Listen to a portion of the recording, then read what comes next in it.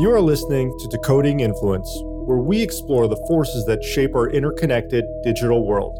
Here, we discuss industry trends, insights, and tactics utilized by the entrepreneurs and marketers disrupting the world and helping change it for the better. This is Eric DeHaan.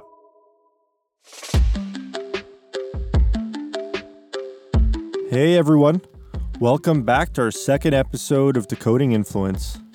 And as a podcast, obviously we're an audio formatted show, and so it's very exciting today to talk about Clubhouse. And Clubhouse is so interesting because in 2021, who would have thought that the hottest social platform out there would be audio-based? Obviously podcasting has been growing in popularity for years and years. Radio's been around for ages, and it's just so exciting to see this new platform emerge. So if you're not familiar with Clubhouse, which you probably are, it's a social platform where you can go, join a room, listen to people talk, participate in those conversations, and it really spans a plethora of topics.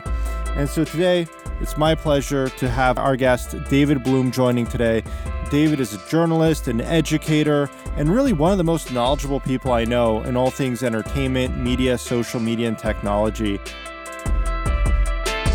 He's the perfect guest to talk about the new platform, Clubhouse.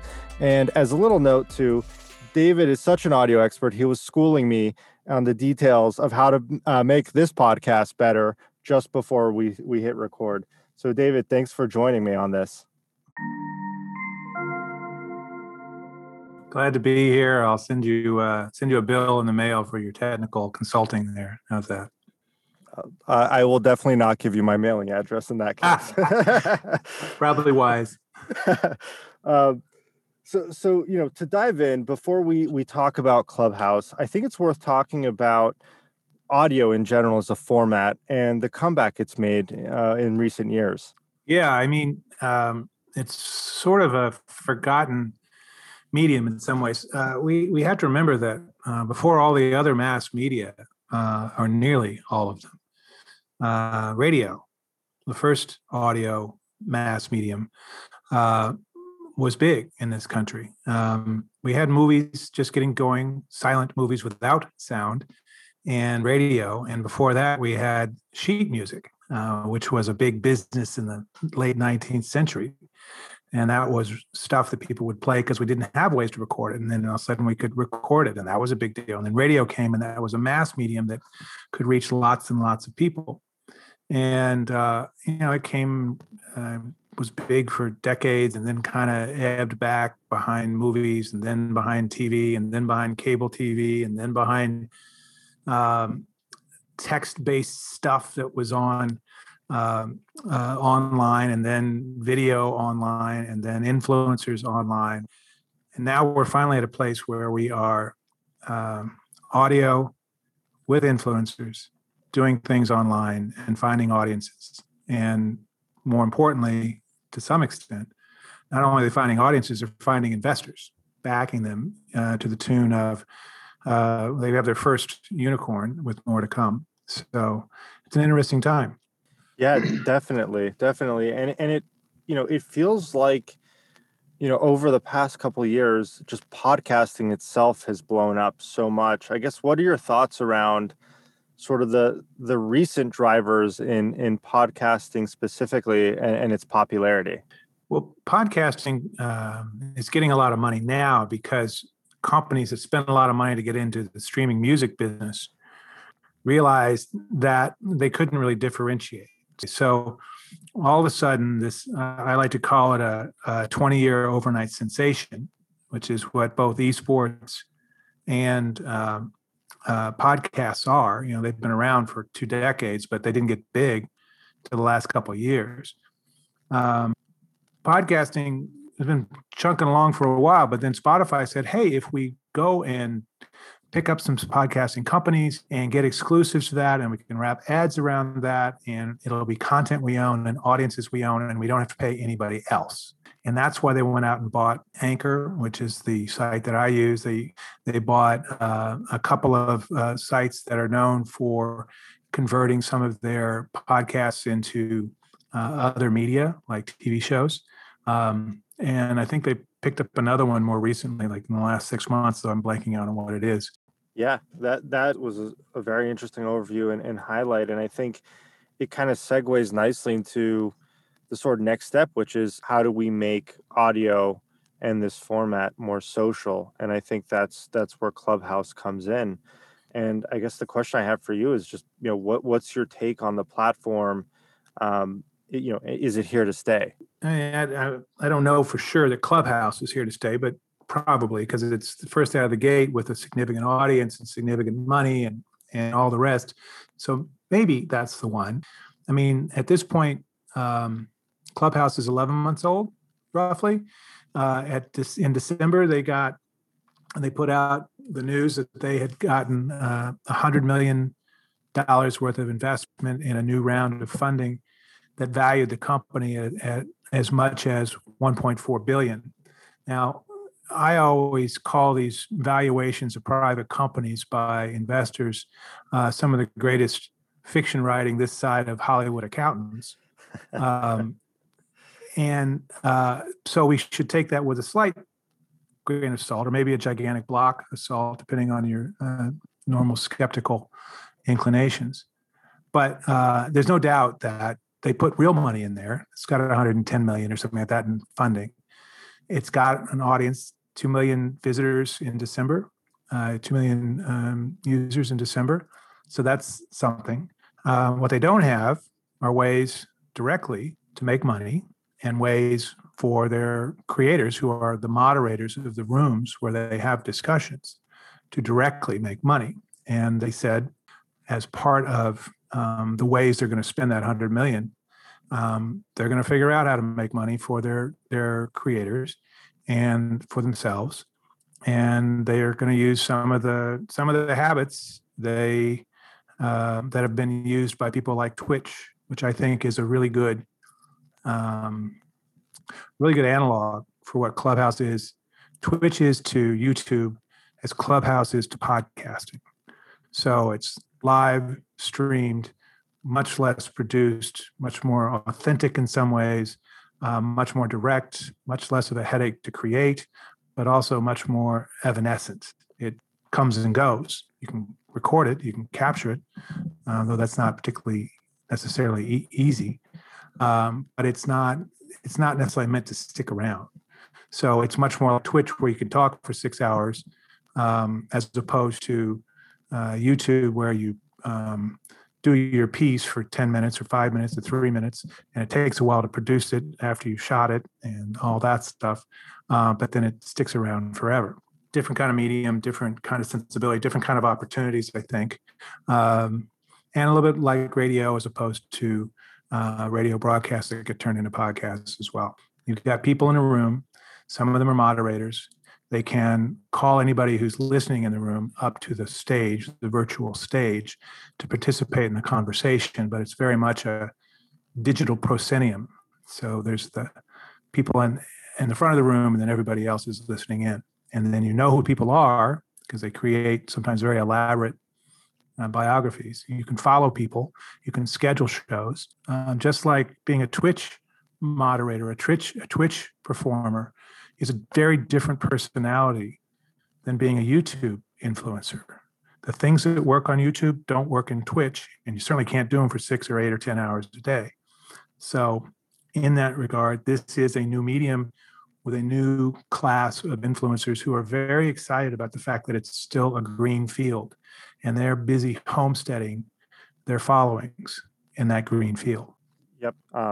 When I first joined Clubhouse, what it really just reminded me of was being at like an industry conference or summit, where I could go into any panel discussion without having to like look for a seat or wait till the end for Q&A.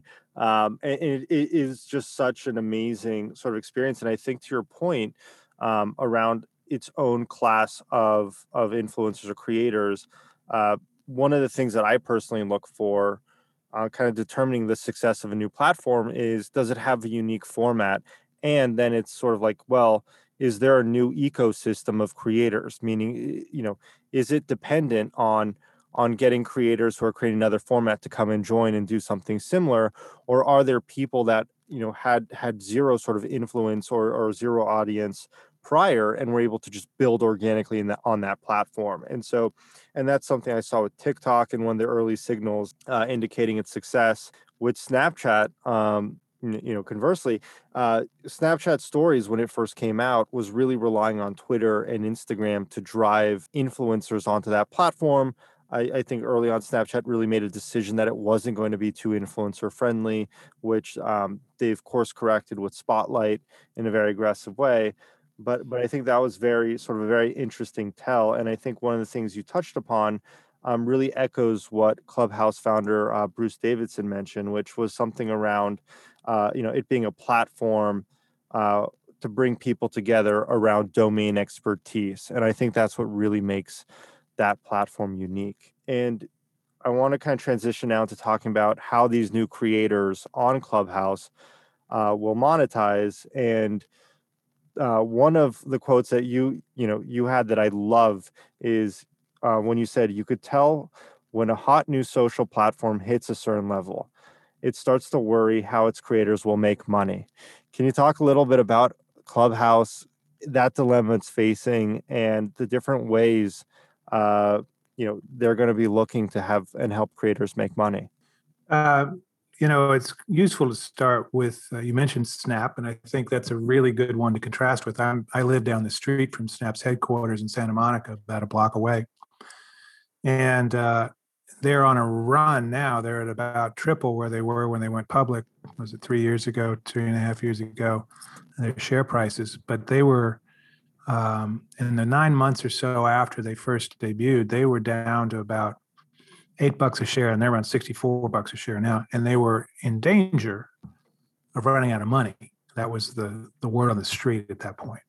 And you're right that they really disdained having influencers. They really made it difficult for influencers to do anything. It was all about, we're a camera company. We're about these cool AR lenses, and people use them to talk to their friends. And we really don't want to get, Kim Kardashian going on Snapchat. We don't want to be beholden to them as the thing that drives our audience. It was a different approach. As you said, Stories came along as really their version of TikTok. Shocking that a company that had been copycatted so mercilessly by Facebook and Instagram would turn around and copycat anybody else. But that's the dog-eat-dog world of social media platforms these days. If you don't do everything everybody else does, however well you're set up to do it, you might lose out on some piece of your audience. So they're copying each other at ferocious speed. Anyway, that was one approach. Didn't work out well for them, but then they figured out, let's do Spotlight. Let's pay $1 million a day, which isn't bad for a company worth 20 billion or whatever they're worth these days. I don't know what their market cap's worth, but they got a lot of money now, and they're paying $1 million a day to their influencers who are willing to come on and use that Spotlight function.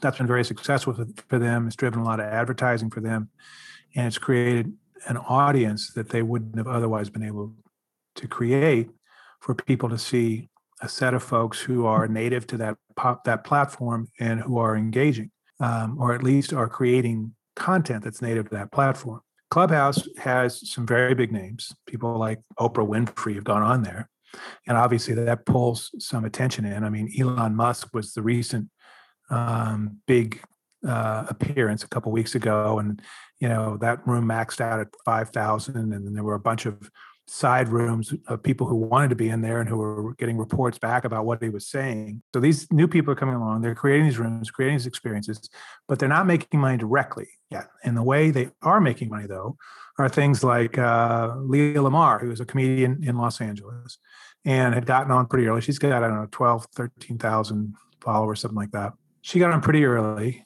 and hosts rooms a lot. And she put together a comedy night in mid-January, and they passed the hat. Basically, they had 1,300 people show up, had a bunch of comedians get up and talk, pass the hat, raise enough money to pay each of the comedians $40 to $400 a piece, based on how long they talked and all that. that's pretty good for not having to get out of your sweatpants and t-shirt. And so she went and did another one. And she said, the next one, we're not going to have to pass the hat because we've got sponsors.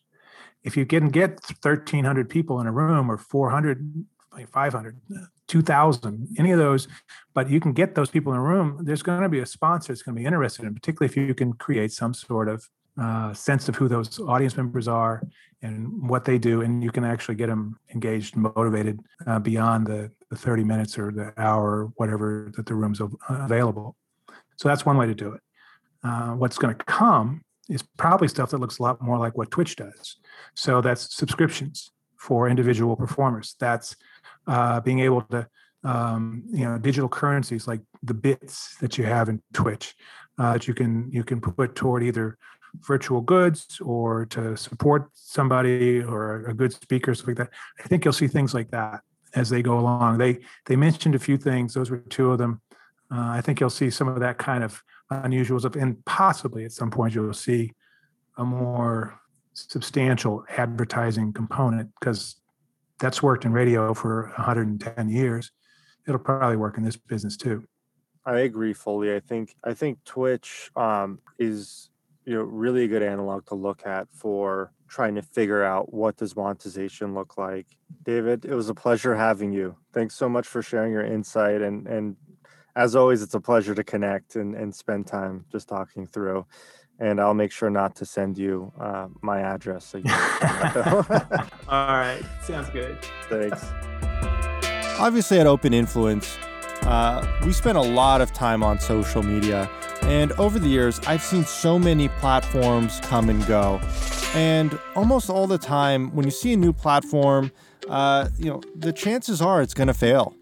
And once in a while, though, we see a new platform that has a really good chance of success. And you just know right away that that platform is going to take off. And so at first, I saw that with Instagram, then with Snapchat, and recently it was TikTok, and now it's Clubhouse. It's really an amazing platform, and it has all those positive signs that are saying this thing's going to blow up and become big. And with any new platform, what's really key at the end of the day is creative. It's all about the content. It's all about the creators you empower to develop content and share on that platform. And so who better to talk to than our very own Sierra Moore, our creative director here at Open Influence. Sierra, welcome to the podcast. Thanks, Eric. I'm super excited to be here talking about Clubhouse. Super exciting new app. Yeah. So let's dive in. You see a lot of the different requests from brands coming in. You get a good sense of the trends happening. Can you share a little bit about what you're seeing with Clubhouse as it applies to influencer marketing and creative? Yeah, well, first off, it's definitely a very different platform from all the other platforms that we generally activate on. I see this being a really big opportunity for brands to use creators on Clubhouse as thought leaders who work in partnership with them to help tell the brand story and kind of curate conversations that tap into a brand's audience. And I've already on Clubhouse been hearing people talk about brands trying to start their own clubs and rooms. And I could see them definitely, once they have that established, inviting Clubhouse creators on as guests to host their rooms and help drive participation and following on their own brand profiles on Clubhouse. And then I can also definitely see brands partnering with creators who have their own large following on Clubhouse to kind of host a room that is sponsored by the brand. For example, if Open Table were to partner with an influencer that has a club that's all about food, then maybe they'll host a specific room that's all about the best local restaurants that you can find on Open Table, and then kind of open a conversation about their favorite dishes from each restaurant. It can be kind of as high level or niche as a brand wants. There's also lots of opportunity for things like nonprofit. People have been using Clubhouse to host live fundraisers to raise money for good causes. So brands and nonprofits could use it in that way. It's also great for real-time masterclasses. There's a lot of experts sharing their knowledge and essentially teaching a masterclass just live in a room There's even rooms with investors helping people create their personal pitches right there in real time. There's also been entertainment such as stand-up comedy shows, live music streams, story time. I've even come across dating rooms. So I could definitely see a partnership with something like Bumble, creating a fun dating themed room for singles. Even giveaways, live giveaways could be a way that brands could use Clubhouse. It's really interesting, right? Because looking at it, it's really clear that Clubhouse could be a great platform for B2B brands, right? Where it's centered around subject matter expertise or domain expertise. But what you're bringing up is really interesting because it's almost like there's a chance for brands to have their own voice and really give consumers a kind of behind the scene of the brand and get that sort of connection. And similarly with nonprofits, with dating Clubhouse forums, it just really sounds like this domain expertise is carrying through where it might not just only be ideal for B2B brands, but it sounds like there might also be application for some consumer facing brands depending on the category. Yes, 100%. Social media is supposed to be about socializing and people connecting and not just consuming. So this is definitely a way for brands to really connect to their audience and kind of humanize brands. It's so interesting to see. Well, I love how you dove in and shared your experience. It's very clear that you're definitely an avid user of Clubhouse and an active user of the platform. So I'm really excited to see, not only how the platform evolves, but how we as a team, find new ways of leveraging the platform to help our clients. But it sounds like there are a lot of very exciting creative ideas coming through the pipeline from you and your team soon. So looking forward to that. For sure. And brands should not be afraid to jump in. 5 years ago when TikTok started, brands were kind of scared because it was something new and something not everyone quite understood. And now we're getting asked for TikTok specific requests. So I think this is a great opportunity for brands to jump in. Creators are eventually going to start getting paid through features like tipping, tickets, subscriptions, even a creator grant program. So it's best to get in now and kind of build that trust. Creators are probably charging a smaller fee currently. So, kind of building those relationships with these Clubhouse creators is super important for brands right now. Yep. And getting on early, like you highlighted, that's key, right? Yes. It's key for every platform. I remember when Instagram first started, before TikTok, we had Musical.ly, and when that was building up. There's definitely a huge benefit to being a first mover, early mover on a new social platform. I guess before we wrap, any other bits of advice or insights that you can share, with our listeners on the brand side? So on the note of kind of adapting early into Clubhouse, it's something that can be easily cross-platform. So whether it's submitting questions via Twitter or Instagram story for creators to then discuss in their next room on Clubhouse, or just sharing through their story the next time that they'll be hosting their room on Clubhouse. It's all going to definitely connect. And so it's just, the possibilities are endless. Excellent. Well, Sierra, thanks for joining on today's episode. It's been fun. Yeah, it's been great. Thanks for having me. So in conclusion, go and download Clubhouse. As you've heard today, there's so many different ways to leverage the platform. There's so many new ways it's being developed, whether you're just an individual, a marketer, a brand, whatever. Go download the Clubhouse and start listening, start sharing, and enjoy and take it from there. And stay tuned, and we'll keep track of all the amazing ways this new platform is going to develop and evolve and shape our social ecosystem.